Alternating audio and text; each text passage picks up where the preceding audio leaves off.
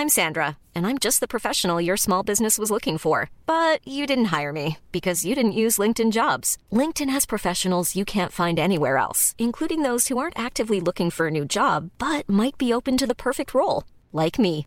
In a given month, over 70% of LinkedIn users don't visit other leading job sites. So if you're not looking on LinkedIn, you'll miss out on great candidates like Sandra. Start hiring professionals like a professional. Post your free job on linkedin.com/people today. Why don't more infant formula companies use organic, grass-fed whole milk instead of skim? Why don't more infant formula companies use the latest breast milk science? Why don't more infant formula companies run their own clinical trials? Why don't more infant formula companies use more of the proteins found in breast milk? Why don't more infant formula companies have their own factories instead of outsourcing their manufacturing? We wondered the same thing. So we made ByHeart, a better formula for formula. Learn more at byheart.com. Wow. Nice. Yeah. What you're hearing are the sounds of people everywhere putting on Bombas socks, underwear, and T-shirts made from absurdly soft materials that feel like plush clouds. Yeah, that plush. And the best part? For every item you purchase, Bombas donates another to someone facing homelessness. Bombas. Big comfort for everyone. Go to bombas.com/ACAST and use code ACAST for 20% off your first purchase. That's bombas.com/ACAST. Code ACAST.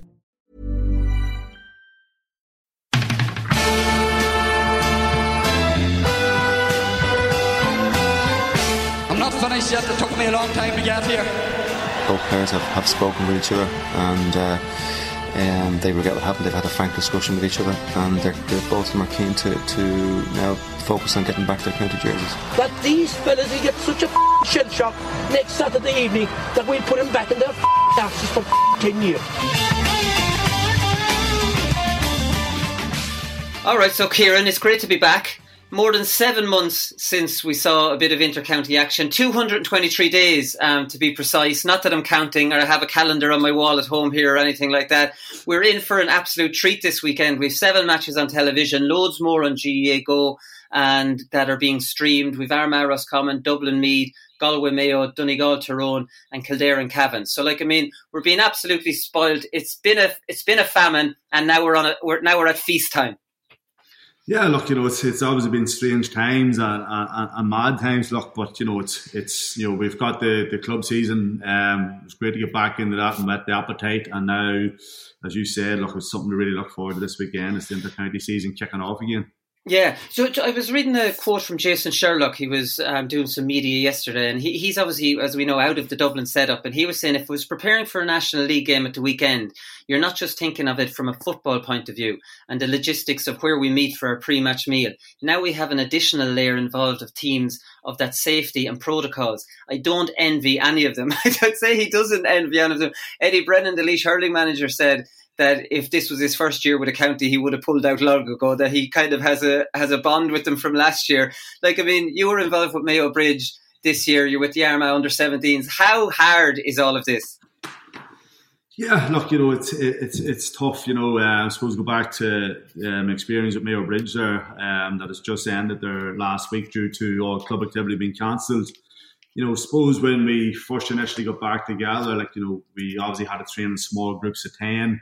And you weren't allowed to do any ball work at the early stages, so it was just we were meeting up in 5 different groups. There's 50 of a squad between the first and second team, and we were just doing a running session for 40 minutes, and then gradually that progressed into football stuff on the pitch. It's probably from a management point of view and a player's perspective. We did a risk assessment of what our high chances it was of contracting the virus. Everybody has their own lives to live outside of football, between work and their careers. So obviously they have to still take place, and then our risk assessment was done on what we can control outside of their environment, and and try to limit ourselves to that exposure and give us the best possible chance of competing and finishing off our season. And yeah, that's the platform we took, and it stood us in good stead. What do you think? Like, there's going to be teams going all over the country. Like Kerry are going to Monaghan, Longford are going to Derry. Like, there's some big long kind of journeys. What are the challenges going to be there? Because obviously, we all know the routine. You get on the bus, everyone together, sit beside your buddy, stop off for a meal. Do a pre-match meeting maybe in the hotel that you have the meal, go on to the dressing room, tog out. Everybody kind of knows the routine displayed at any level. Like, at this rate now, that's all just been ripped up. Yeah, suppose now with the guidelines that Croke Park have sent out for each county, is 2 buses have to be provided, 2 52-seater buses have to be provided for 26 players and 12 backroom team, and then masks has to be worn on the bus. So obviously each player is going to have a seat of their own, but on the bus, and I think it's really important that you're dealing with elite players here that are going to be disciplined in what guidelines they have to follow and implement to give themselves the best chance of either getting promotion in the league in the coming weeks and giving them the best chance of putting a foot forward to make a stamp in the championship. And obviously there is protocols, and I think that the players in each county that's involved will police these to the minimum. How did you find the dressing room dynamic? You didn't have a dressing room dynamic when you were with Mayo Bridge. You did everything in the stand or on the pitch. I presume intercounty teams will have dressing rooms this weekend, but they'll have 2 dressing rooms. So your traditional team talk in the dressing room is going to be a lot more difficult again. Yeah, at club level it's a lot harder, on a grand summer's evening, it's grand when there's no rain, but you're trying to prepare and get messages across and it lash and rain, and maybe a club pitch that doesn't have a stand to give you any shelter, it becomes that wee bit harder. But, you try to relate all your key points and key messages on the last training session before the match, and then, obviously have a whiteboard at the pitch, and just have the key messages written on a whiteboard while the players can see and go over as they're doing their prep for a match. And then, in my eyes, we tried to focus on that all our work was done. And once we turned up for a match day, it was reinforcing them points that the players would see on the whiteboard and getting into a warm-up and straight into the match. Right. Joey Wallace was on the show after scoring the winning goal for Ratoath. He's obviously with Meath, and he was saying he much prefers the preparation outside on the pitch or in the stand, because he said the tension in the dressing room, he'd be a very relaxed sort of fella, and he says that the tension in the dressing room can be too much. Yeah, I suppose every player's different. Like, he must have some really strong character managers. I quite like the change room environment, because boys are relaxed. They can grab a seat, on the pitch. They're standing, and there's a lot of stuff going on around them, so it's I suppose it's an individual thing for everybody, regards management and players and what they feel is best and what environment they like best. But it is what it is, and it's something that we have to just get on with at the present minute. And I'm sure over the next 2 weeks at the county level, players have been exposed at club level, so they know the trial and error process. They're probably into that, and they'll be taking that advice and experience back into the county setup, and I think things will run smoothly enough over the next coming weeks for county setups. Yeah. Do you think, just a final one on this, do you think, on match day, you make a good point that you get most of your talking done the last training sessions, where you have them all together rather than the day of a game. I often felt when I was playing under a good few different managers that there's too much talking the day of a game. You could have 3 different meetings. The captain might talk then. A lot of it is repetition, and it seems that it's more, that's what we've always done, rather than, is there the need for that much stuff on the actual match day? No, I think things have changed in the last 10 years. A lot of it is player driven, right? From within each setup nowadays, and and you can even see that at club level now. Like, you're trying to give more players leadership and ownership of the whole situation, and you reinforce whatever points you need to do in the last training session, and it's all about just key points that you'd want to address on the match day, and the best thing to do for that is to limit the amount of talk on these match days is getting them on whiteboards, and when players are at that level now where they'll take responsibility and maybe go into their own wee groups of defenders and forwards and midfielders and goalkeepers and chat as individuals, and then maybe get 1 or 2 points across to each other from a perspective of a whole team, and the manager's jobs is limited at that stage. They've done whatever they need to do midweek of training. Right. You're making me feel old now. It's 10 years since I was involved in that setup. So look, a lot has changed since you've been playing, Wooly. So stop harping back to it. Come here, we have to talk about this John Hestlin tweet quickly and the GPA survey, because I don't want to spend too much time on that. I think a lot of people might want to actually get away from constant COVID talk. We're fairly sure the games will go ahead this weekend, but John Hestlin was tweeting. He said, at what stage does inter-county return badly needed in these grim days commentary end? I'm concerned from a health and welfare perspective, both individually and collectively, for those contributing to the inter-county season. That's obviously John Hestlin's opinion. I see your own Stephen Campbell has tweeted something completely different in the last few minutes. He's been talking about really looking forward to the season going ahead. So again, John Hestlin's tweet made huge headlines. I'm not sure Stephen Campbell's will make the same headlines, because for some reason bad news is travelling an awful lot faster than good news in this whole thing. The GPA have sent a survey out to players. They've asked, in your opinion, is your county board effectively implementing the COVID-19 inter-county return to play protocols to ensure a safe training playing environment to you? That's a pretty good question, I think. At least county boards will have to shape up. And then they asked 3 questions after that. Do I want the season to proceed? Do I want to play only if the implementation of the COVID-19 protocols is improved? And 3, I do not want the season to proceed. So I don't know, I've said a lot there, Kieran, for you to pick up on. I suppose there's no right or wrong answer for this based on which players are comfortable playing and which players might not be comfortable playing. Yeah, look, you go back to John's tweet, and it's probably a case of, go back to the early stages of this year with Mayor Bridge. The first thing we asked each player when we met up was, this is an individual based decision. If you're not comfortable at playing football in this environment at the present time, feel free to step away. Nobody's holding the gun to your head to make you play. And we did the same with Armagh under-17s 5 weeks ago when we met the parents and the players one Saturday morning. We addressed the same message, was that, if you're not comfortable with your kid playing in this environment at the current time, we respect your decision if you want to pull your kid out of the under-17 inter-county season.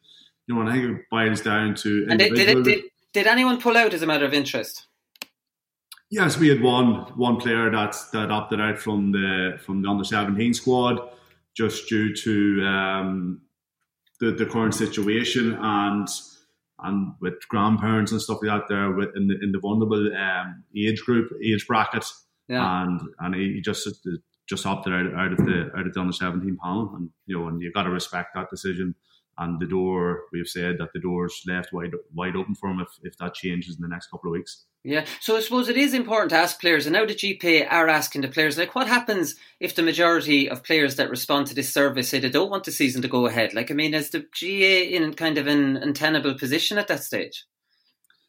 Yeah, look, I suppose they had to come out. There's a lot of pressure coming online at the present minute from certain people, and I suppose that the question had to be asked, and then it's up to each player. Said it's going to be an individual basis, whether players want to anticipate or not. And to be honest, I think players will want to take part and participate in the competitions that's coming in the next number of weeks.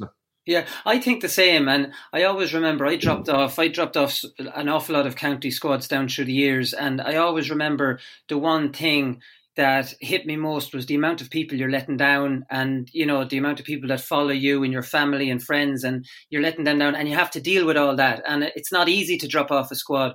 But I don't think that situation is really here now for players. Whereas if a player's uncomfortable and he says it's not for me this year, I don't think they would get all that pressure, would they, Kieran?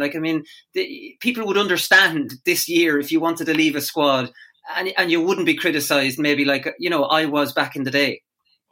Yeah, look, we're in different circumstances at the minute. Where 10 years ago, if you dropped off a county squad, it was nearly a crime. Yeah. But in the current situation and climate we're in at the minute, if players want to opt out over the next number of months, I'm sure the manager will shake their hand, and probably can't shake their hand at the present minute, but they'll wish them well and tell them that the door's open for them next year when they feel right to come back in.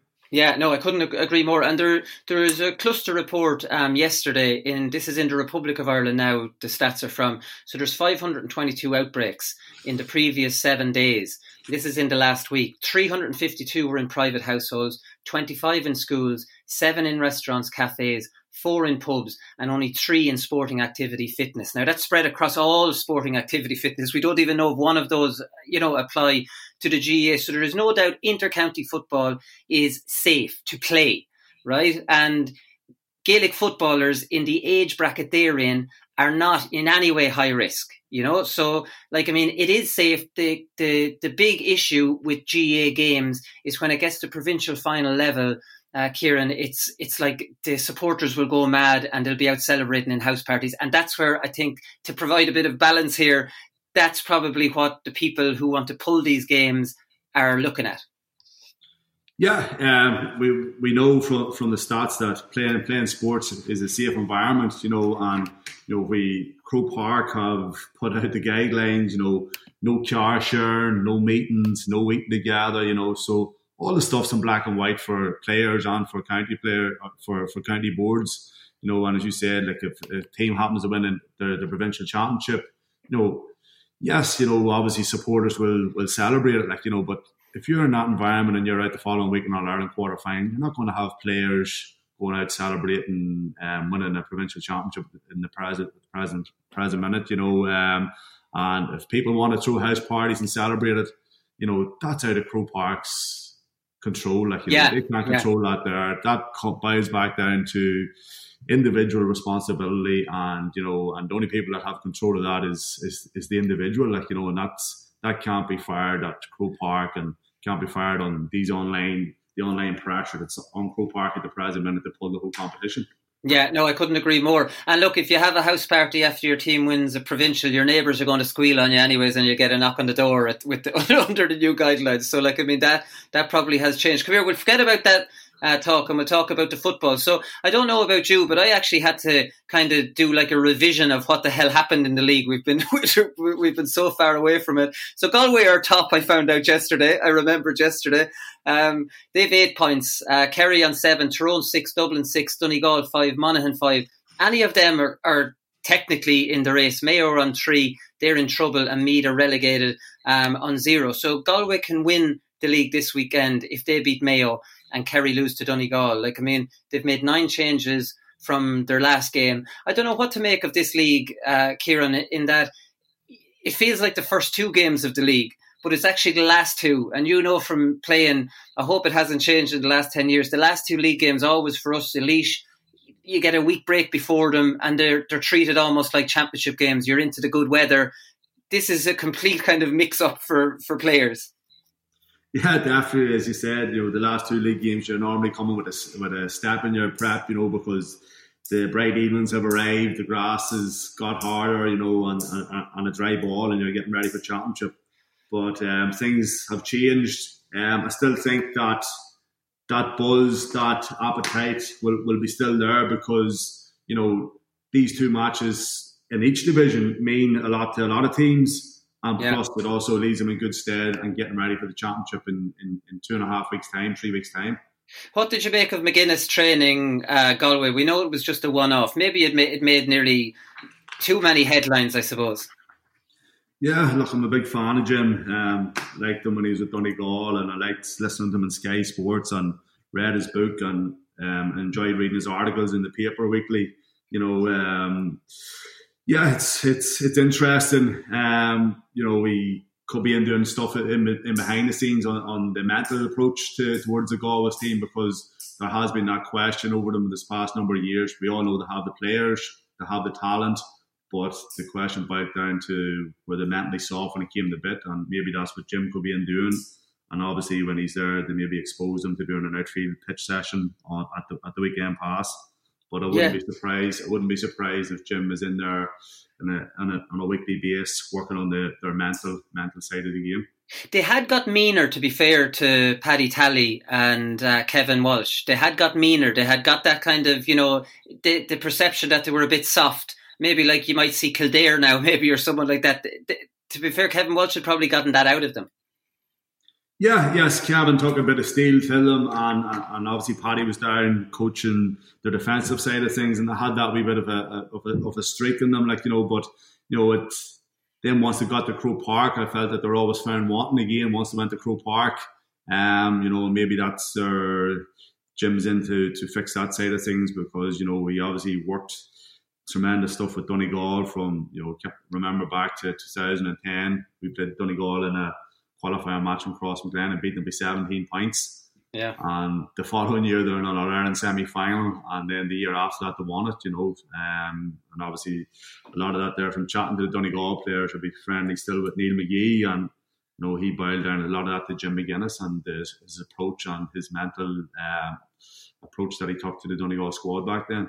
Yeah, so there's no doubt if you can get Jim McGuinness in any capacity, you're doing fairly well. There's no Comer or Shane Walsh now; they're not 100% fit. What are teams going to do? Like they've made 9 changes from their last game. Like, I mean, I wouldn't pay any attention to the last game because it's so long ago. But they're not at their first team, and we've talked about the last 2 league games being the 2 games where you pretty much want to be kind of settled on it, and not even settled on it, but you want them to have played those 2. You know, league games together, you know, to prepare for the championship. Yeah, if you're trying to get, you know, your championship team out at the present minute, that would obviously have Comer and Shane Walsh in it, and they're not available this weekend and possibly the following weekend. Look, you know, on the flip side of that, there, I see that as an opportunity of growing your squad and giving all the players an opportunity that might not get that chance if them 2 players are there. And we all know what Comer and Shane Walsh bring to the table for Galway, and I feel over the next week or 2 that, you know, give somebody else within the squad an opportunity to grow and develop, and that can only enhance and make the Galway team stronger come championship. Yeah, they have Sligo on November the 7th, and then they have a Connacht final on November the 15th. So they still have a little bit of time, I suppose, to get those injuries cleared up. Yeah, Pádraig Joyce is going to need to find a centre back. John Daly's out. He has Johnny Dewan, who's played an awful lot in cornerback, out at centre back. And like, I mean, I was looking at Kieran Donaghy talking during the week, and he was suggesting Jack Barry should play centre back for Kerry.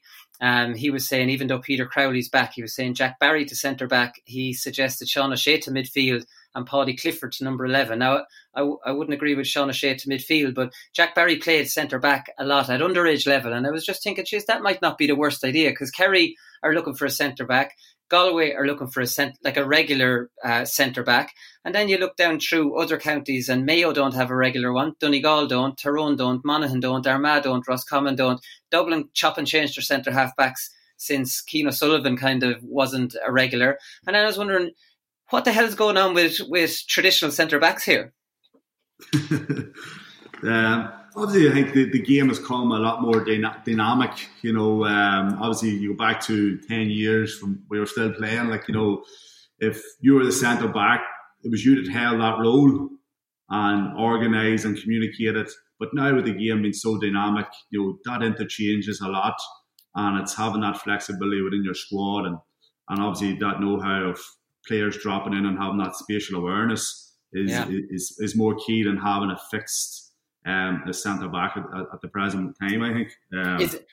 So that's the thing. Like, I don't know. Maybe I'm getting a little bit like Pat Spillane and Joe Brolly that harp back to when they were playing. But when I was coming up, you know, as a teenager watching it, it was Henry Downey, Glenn Ryan, Keith Barr, you know, Geezer, these traditional centre backs, and it just kind of happened without really noticing it. I'm looking down through all the top teams, and you're right. It is because it's more dynamic, and you have a Johnny Cooper, someone that could easily slot into that position, you know, or you have a wing forward coming back then to do the maybe the covering job that traditional centre backs always had that instinct of whether to follow and whether to drop back, and maybe you don't need to have that specialised position anymore.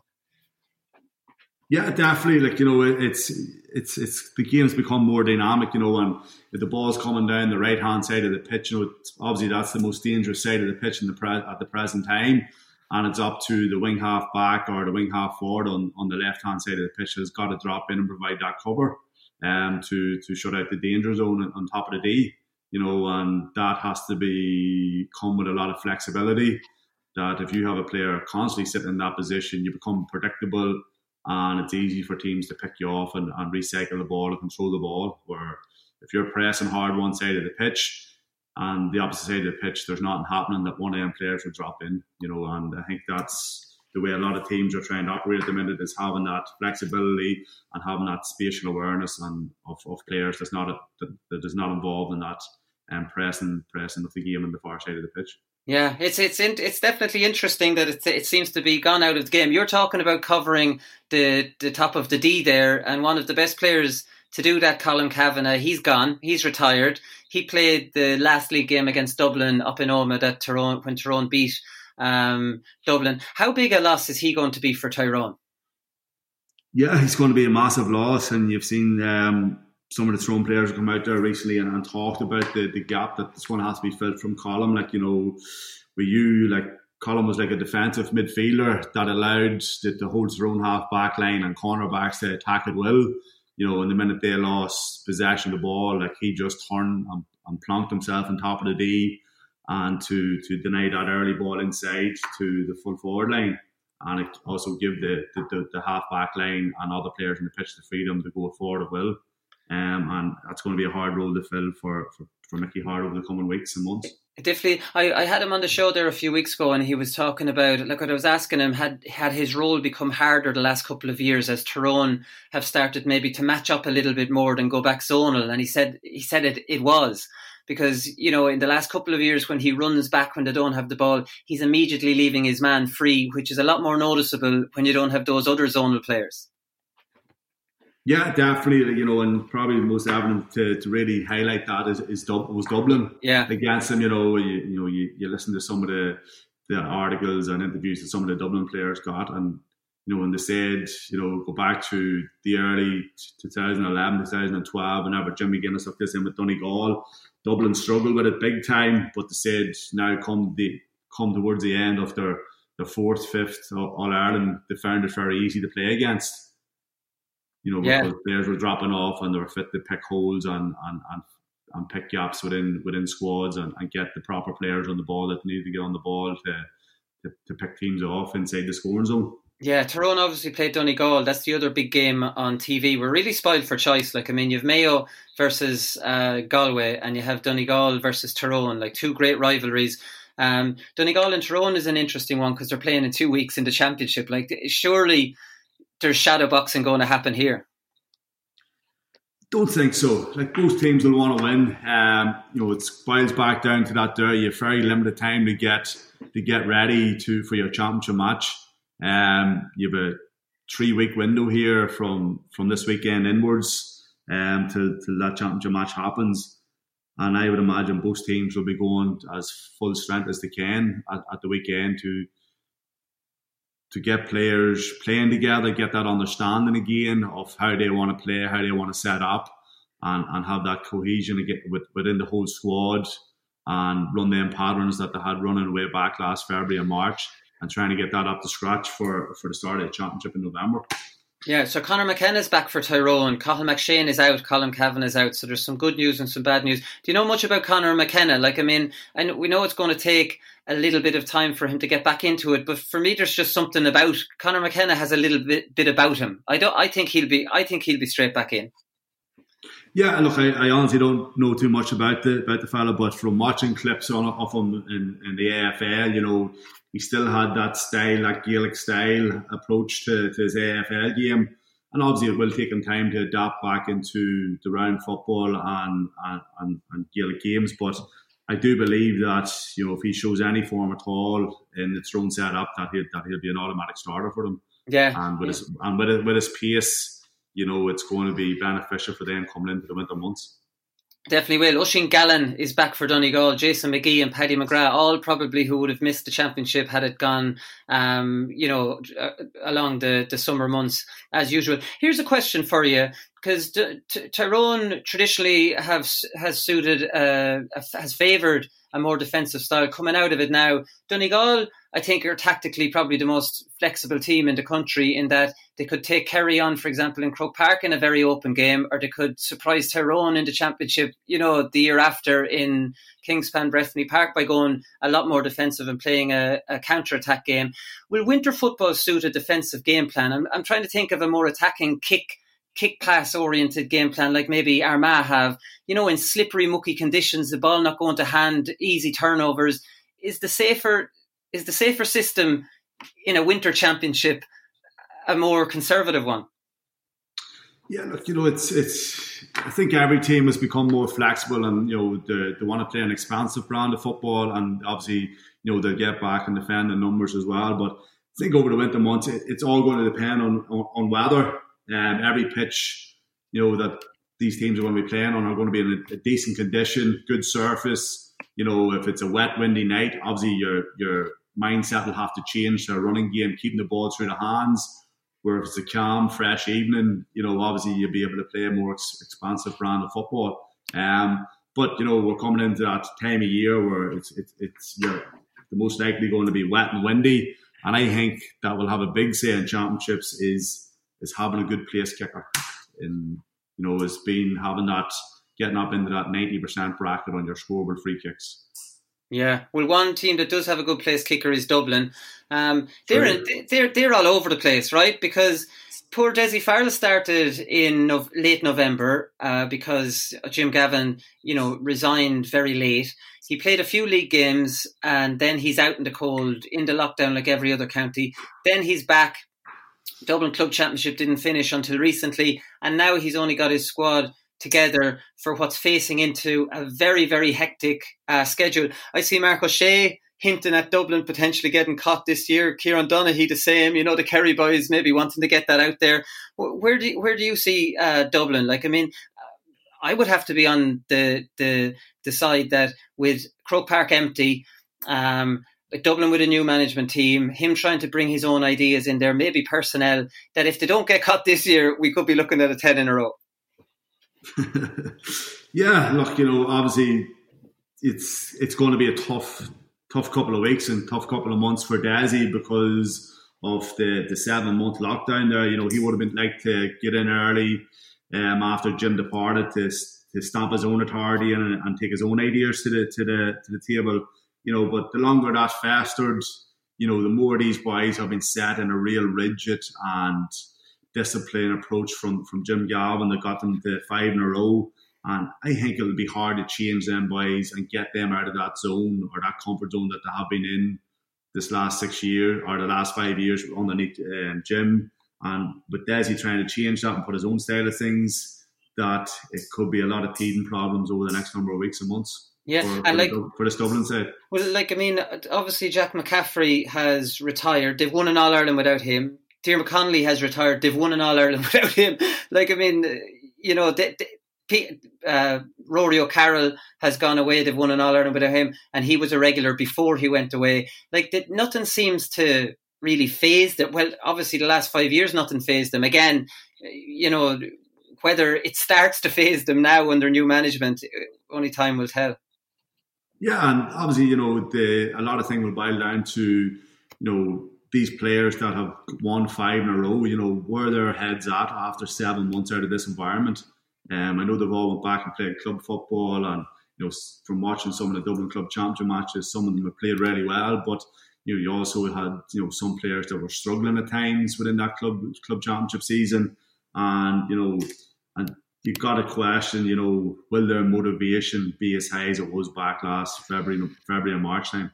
Yeah, I suppose with everything going on. And what about the empty Croke Park? How do you think that will be a factor? I don't think it'll have a major factor, to be honest, on the Dublin squad. Look, it's a game of football at the end of the day. Whether there's 20 people at it or 80,000, yes, obviously there's a different dynamic on that occasion, but we all love playing football. You're in that environment, that's what you want to do.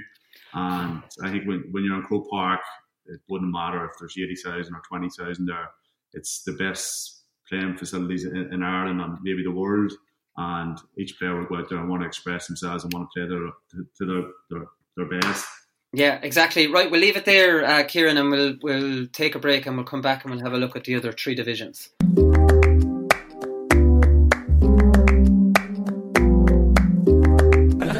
advice he gave me back then was we were in the Glenroyal on a night out, and I'd never met him before, and he put his arm around me and he said, "You won't go too far wrong if you win the ball and give it to me." I said, "Alright, well, okay."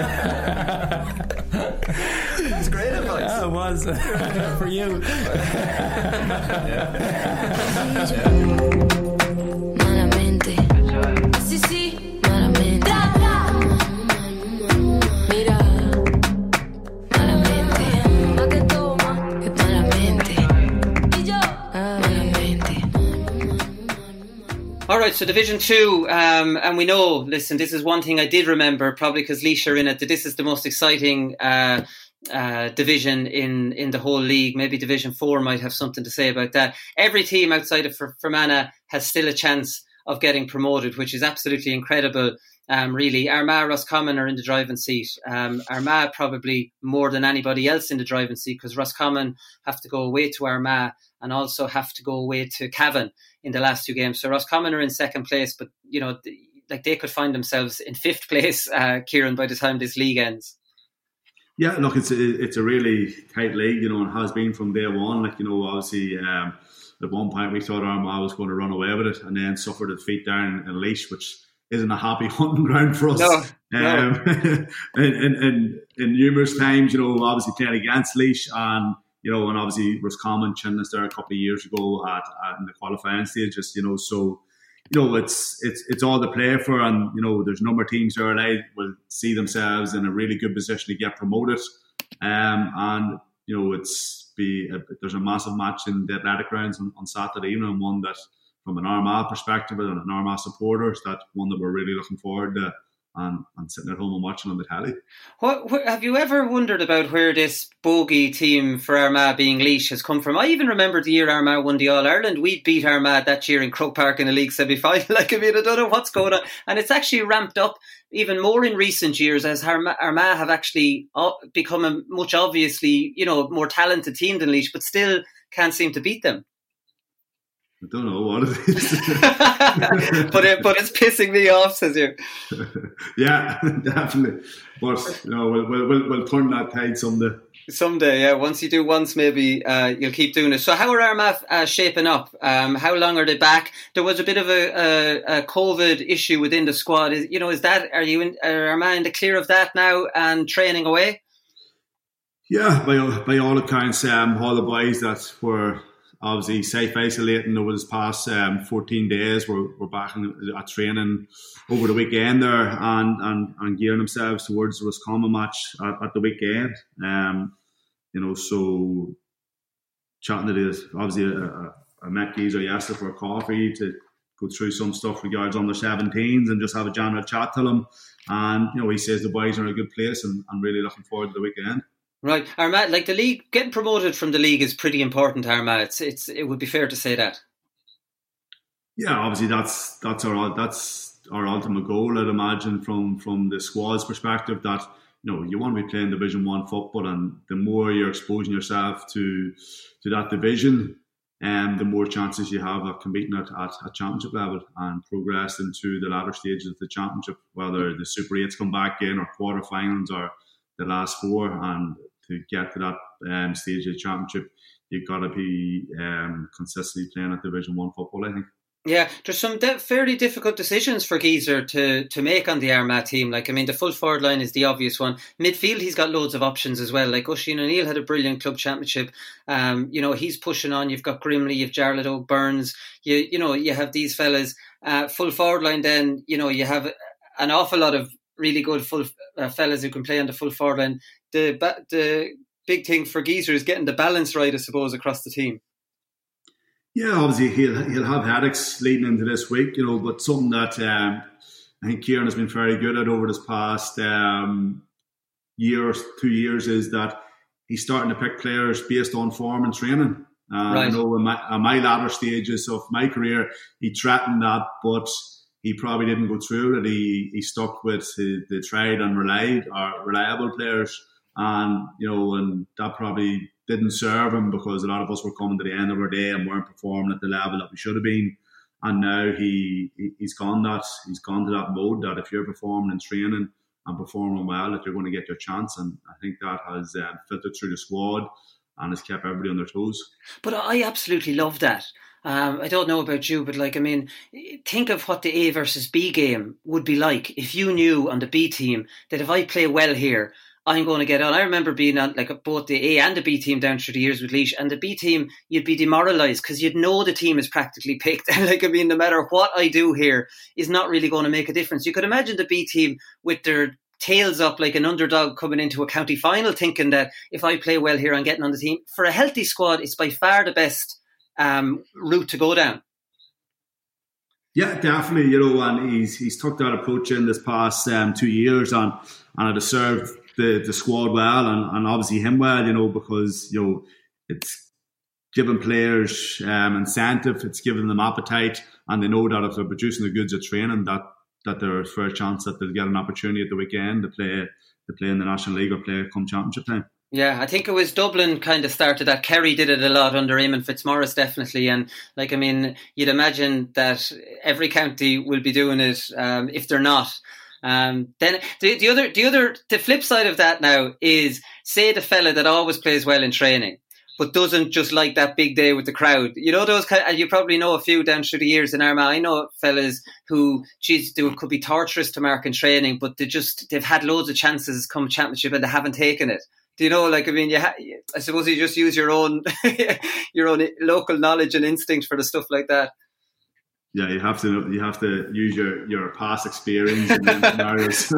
Yeah, so if you're going well in training, I'm picking you on Sunday, unless you've let me down the last 3 years. Then it doesn't matter. The other big game in Division 2 is Kildare and Cavan. What do you make of this Kildare thing? Now, I think these fellas are still they've been picked on the panel anyway. Fergal Conway, Kevin Flynn, Mick O'Grady, Paddy Brophy. They were named as part of the squad last week. They dropped off the panel because they felt that they got a really raw deal in the county semi-final.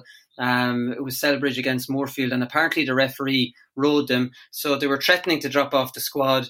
I don't know. What do you think of this? Just because a referee rode you, does it mean that the county squad suffers? Now, I don't want to go down the road of criticising them too much because it looks like they might actually be in on the squad now.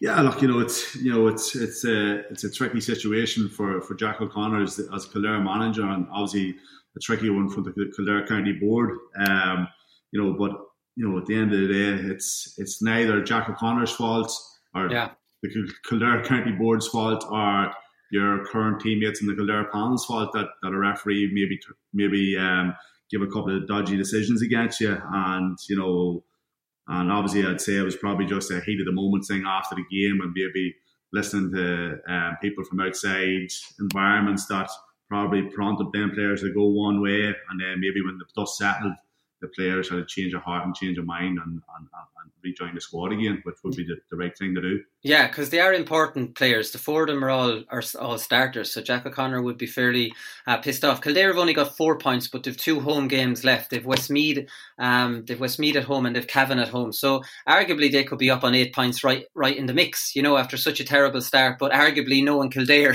they might not be either. Yeah, look, obviously, Garma played Kildare in their second league match this year, in the athletic grounds, and there's a lot of hype coming to it, and a lot of expectation coming with this Kildare squad with Jack O'Connor involved, and it's very disappointed in them on that night. Armagh beat them quite easily, so they have a lot of work to do over the next number of weeks and months leading into the championship in the Leinster campaign. Yeah, Fermanagh have 2 points. Now, they're not relegated, but they're being put in a very, very difficult position. So they've 10 positive cases and they've 7 other players are self-isolating. So they will be out of self-isolation on the day of the Clare game, but they'll have absolutely nothing done. Where are you on this? Do you think this is fair? Like the GEA last night, the news came that they wouldn't accept the game being postponed. So the game is going ahead. For me, it looks very, very harsh on Fermanagh because this isn't just a run-of-the-mill league game. This is arguably a relegation match. Yeah, look, I think it boils back down to this word, common sense. That we seem to neglect a lot in GA terms when it comes to these situations. I think both Fermanagh and Clare had agreed to maybe refix the match for a midweek at a neutral venue, and by all accounts Croke Park haven't agreed to that, and I think that's unfair. That if both counties agreed to it, that Croke Park should be fit to accommodate it and give the players the best opportunity to perform at that level and chance to either keep themselves in the league or put themselves in the promotion stakes. Because if Fermanagh lose this one, the reality is that, you know, Clare will be up to 6 points. If Kildare win, they could be relegated by losing this match. And yeah, you're right. Like, I mean, there is a common sense element here, and I do kind of get the GAA's side of it to some extent, because it'll set a precedent of a team being allowed to pull out because of, you know, positive tests, where the championship is just, you know, all the games are on top of each other and they can't, you know, have that kind of disruption. So maybe, you know, is that the kind of way they're looking at it? If the precedent is set so early, now, geez, it's a relegation match and they're down 70 players. I would be more on your line. Let it be rescheduled for some time that the two teams agree. But maybe the GAA just don't want to open up a can of worms that they won't be able to close come championship. Yeah. You know, obviously there is that element that, you know, people could be saying, you know, Racey's pulling a fly in here because they're sitting bottom of the league and you know, they don't want to play this game. But obviously you got to take each thing at its merit. You know, if they have 10 positive cases and 7 players in isolation, you know, the common sense is that, you know, give this team the best opportunity to go and perform and play the remaining 2 leagues that mean so much to them. The way the leagues or the championship is going to be split next year. Yeah, that's another layer on it, yeah. And the right thing is that if, you know, Fermanagh and Clare both agree to play this match midweek on a Wednesday or Thursday night somewhere down the country, that get a facility that would facilitate it and play the game. Yeah, well, that's it, I suppose. And they're talking about putting out their under-20 team, getting relegated to Division 3, going into the Talton Cup next year. There's too much riding on this, you know, for Fermanagh to not allow them at least have a fighting chance to stay in the division. So, like, I mean, I do think that would be the fair thing to do. But look, it's been ruled on now, so there's not too much anyone can do about it. Division 3 recap. This is probably the most boring division if we're talking about excitement, because Cork have it won. We know who the winners are. And if we're being honest, Down and Longford both have 7 points. But for me, it's Down and Cork, you know, that's going to go up here. There might be a little bit more excitement on who could potentially go down. Yeah, look, you know, it looks like the 2 front runners there, Down and our Cork's obviously been promoted and Down coming up a second. So obviously, see, Down was hit with a double blow today with Darren O'Hagan and Conroy Harrison that aren't available for the rest of the league or championship. So they'll be 2 big misses for Down, especially in this home straight, these last 2 league matches. And I think there have been other 2 players currently in isolation from COVID cases. So, you know, that could hamper their progression of maybe putting a stint of coming up second in this league. Right. What happened to 2 boys? Are they injuries? Yeah, as far as I know, that Darren obviously has been carrying an injury the whole way through the club championship and Down, and it's something that he needs to address and probably needs a slight operation on by all accounts. And you know, Conroy has probably been floating into the Down squad this past number of years. He's jumping between back London, but work and stuff like that there, so probably has opted out. So it probably just puts a wee dampener on maybe them progressing out of that division maybe over the next number of weeks. Right. What's your impression of Down football having managed in it? Like, is everybody in the county committing to the county squad? Is that an issue within Down, or have the standards of the county team just kind of slipped a little bit? No, you know, it's a case of, you know, obviously you have Kirkoo that has a juggernaut in Down football. You know, the way Crossmaglen had in Armagh for a number of years. Yeah. And it's a case of every club getting to that level and trying to bridge the gap. And I think the more clubs that do that, the more competitive Down club championship will come and the stronger Down county football will be. And we've probably seen that in Armagh over the last number of years, that, you know, teams started to realise that they've got to train at the level of Crossmaglen was training at and do that bit extra. And when that happened, you know, obviously other teams started to win championships in Armagh, and it gave more clubs a bit of incentive, and it made our county club football stronger, and obviously made the Armagh County team a lot stronger on the flip side of that as well. Yeah, in case anyone from Longford is a little bit pissed off with me, the reason I think Down are going to do it, they've Leitrim at home and Louth left, and they've beaten Longford. So if it comes down to a head-to-head, even if Longford win their last 2 games and Down win their last 2 games, well then Down, will go up, which is, again, like Division 2 relegations, Division 3 promotions are just as important to be not playing in that Tailteann Cup. Tipperary, interestingly, are in big trouble. They're only on 3 points. They're a team that were knocking on the door of the top teams. Were in Division 2 doing pretty well 2 years ago, and then found themselves in Division 3 and now in trouble for actually staying up. They're at home to Offaly, who are 2 points ahead of them this weekend. And then next week they're away to Leitrim. So you could have a situation, Louth are relegated. It's between Leitrim, Tipperary, probably Offaly. Derry could be dragged in there if they lose to Longford this weekend as well. Yeah, look, the bottom of that division is tight. Obviously Louth are gone, and you have Leitrim, Tipperary, Offaly and Derry on that there. And Longford will still have that ambitions of going up. They have been knocking on the door this past couple of years. So they'll be going with the incentive that if they beat Derry at the weekend, and hopefully Leitrim, possibly get a result of some departure against Down and Louth maybe over the next number of weeks, that'll leave them in a good place to give themselves the chance to get promotion. Cork, but yes, go on. Yes, Tipperary, probably had been knocking on the door Division 2, Division 3 this past number of years, and had really good runs in recent championships that have really hit a wee bit of a dip in form there with a new change of manager, and are looking in trouble at the bottom of that division as well. Yeah, Quinlivan is back for them anyways, which is a big plus. He was going to miss the year as well, but with the whole situation, the pandemic and everything, he's going to be home, which is massive. Colin O'Riordan, we were talking on the show last week, he might have been given permission to play with them, but that's been denied since, which is is going to be a big loss. Cork are in the best position out of any team probably in the whole country, in that it looks like they have it wrapped up. On paper, technically they don't, but they do. They've Louth at home left. They have Longford away. They are building a very, very strong squad. They have under-21s won in All-Ireland coming in. Kieran Sheehan is he's injured. He's going to miss the championship. But they're in a position now where they arguably have a month into this Kerry game. Where Kerry probably have 2, pretty tough games in the league to kind of build into that. Well, you could actually argue that Kerry, aren't in a bad position, but Cork have the best lead into the championship out of any team from a preparation point of view, would you say?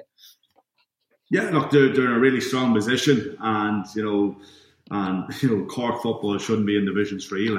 They should be at the top table and consistently there and dying to win Munster championships and pushing to win All Irelands.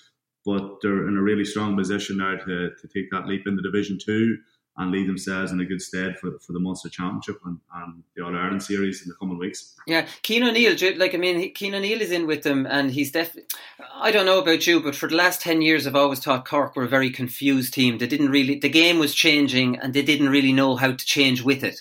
Did you ever get that impression from them? Yeah, something that we've probably played against in the past number of years as well, dropping up between 2 and 3. They were big, they were athletic, but as you said, they found it very hard to adapt to the modern game the way it has been played over this past 4 or 5 years.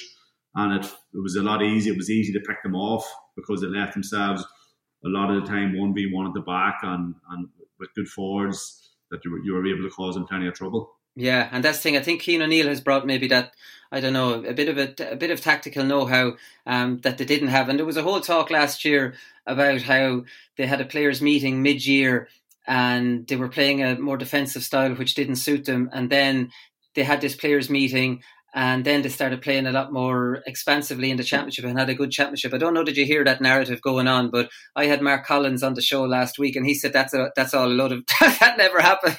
So I don't know what to think. I think they were just going really badly in the league, and they had a discussion about things, not to change tactics or anything, but it just so happened that after the meeting they started winning and people started saying they started playing differently when they didn't really.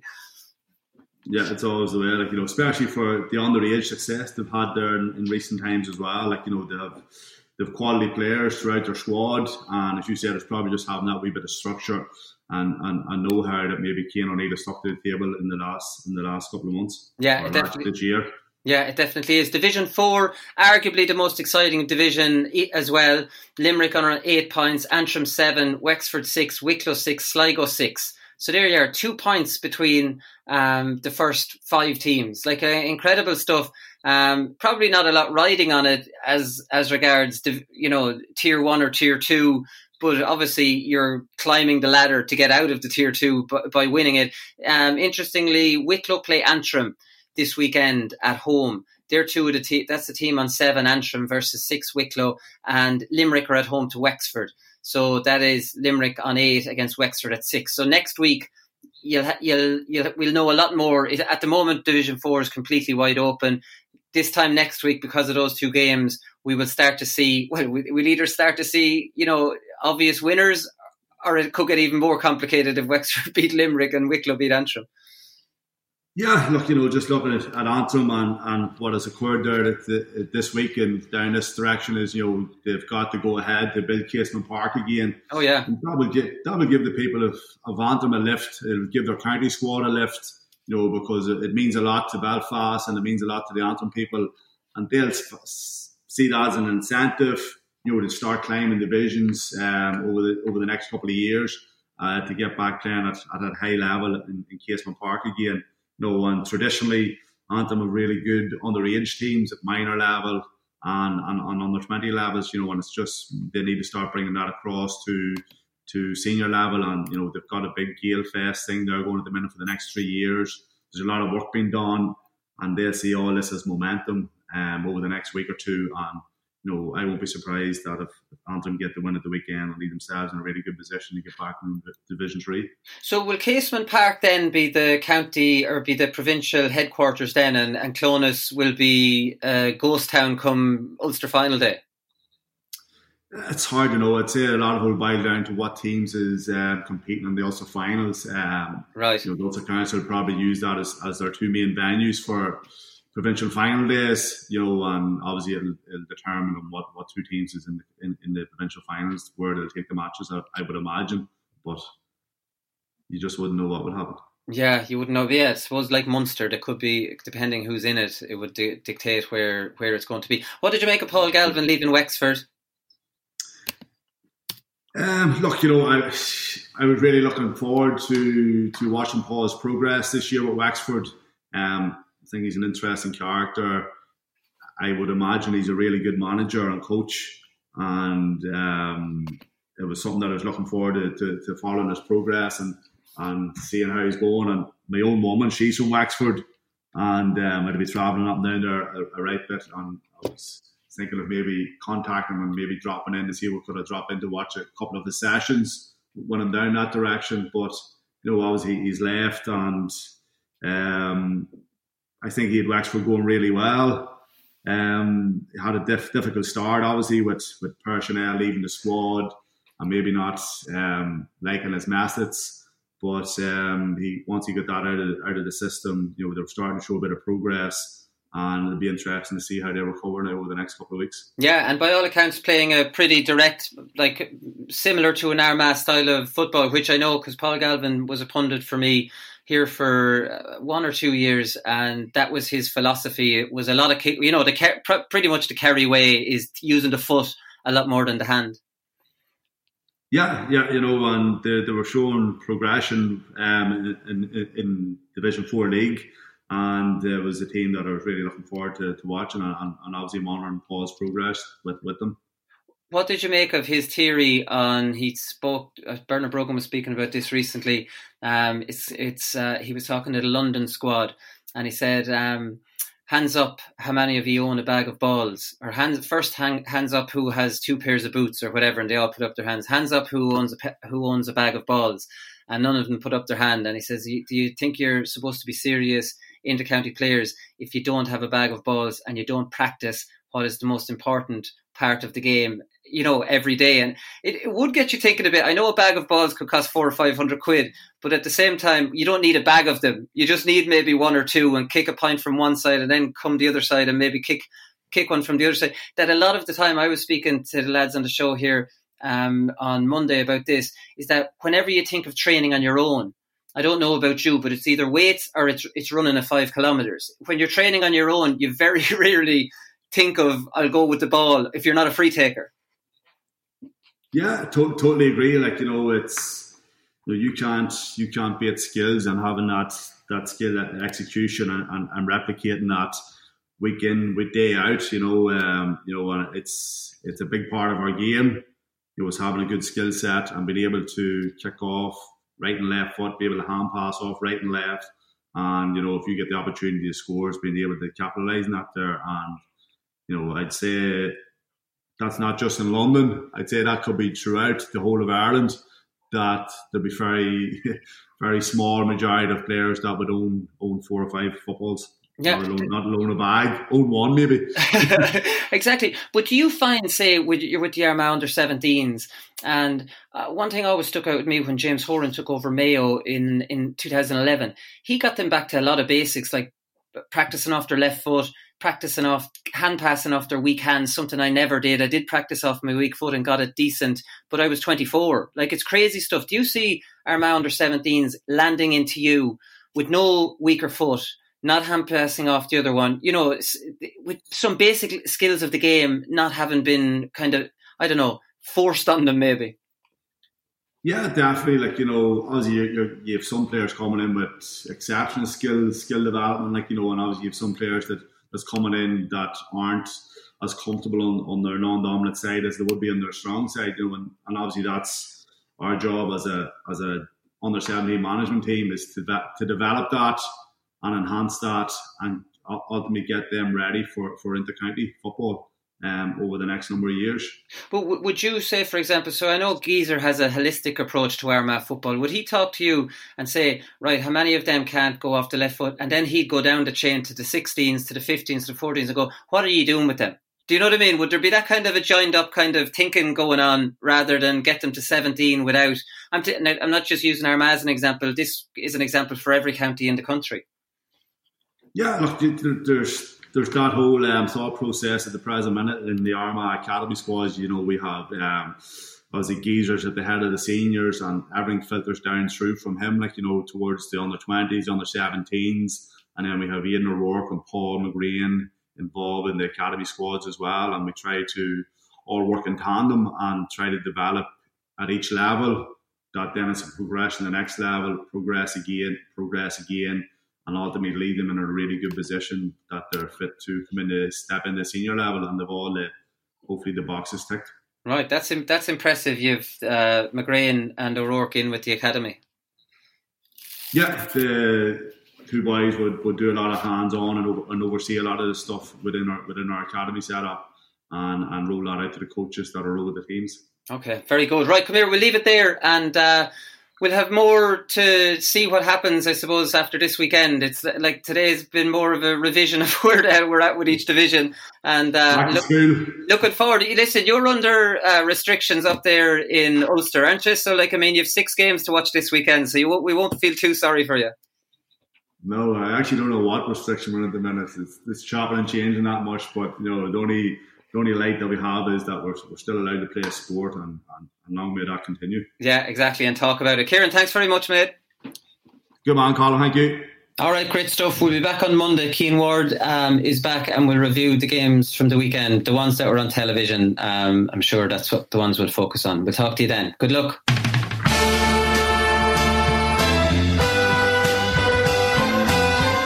I'm not finished yet. It took me a long time to get here.